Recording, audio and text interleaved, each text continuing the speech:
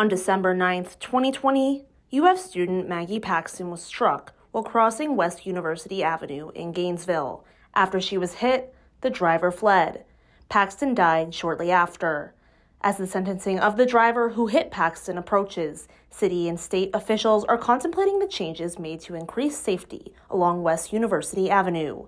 City Commissioner David Arreola says the Florida Department of Transportation, along with other city and state officials, are pushing for more changes in the future.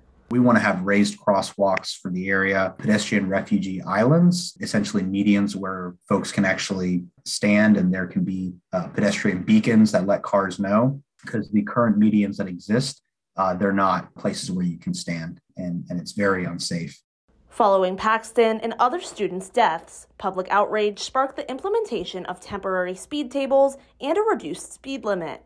Arreola says these changes are not enough. We've still had accidents on the corridor because those speed tables and the speed limit are only on the West University Avenue portion of the street.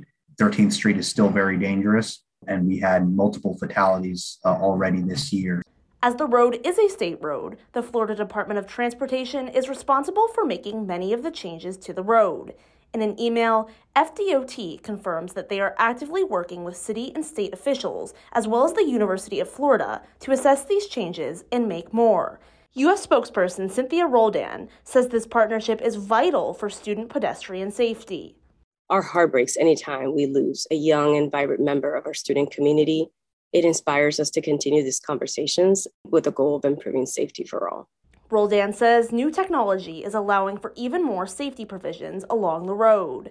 We have had pedestrian signal upgrades that detect the pedestrian standing at the crosswalks without pushing a button. But Arreola wants others to continue to push for pedestrian safety.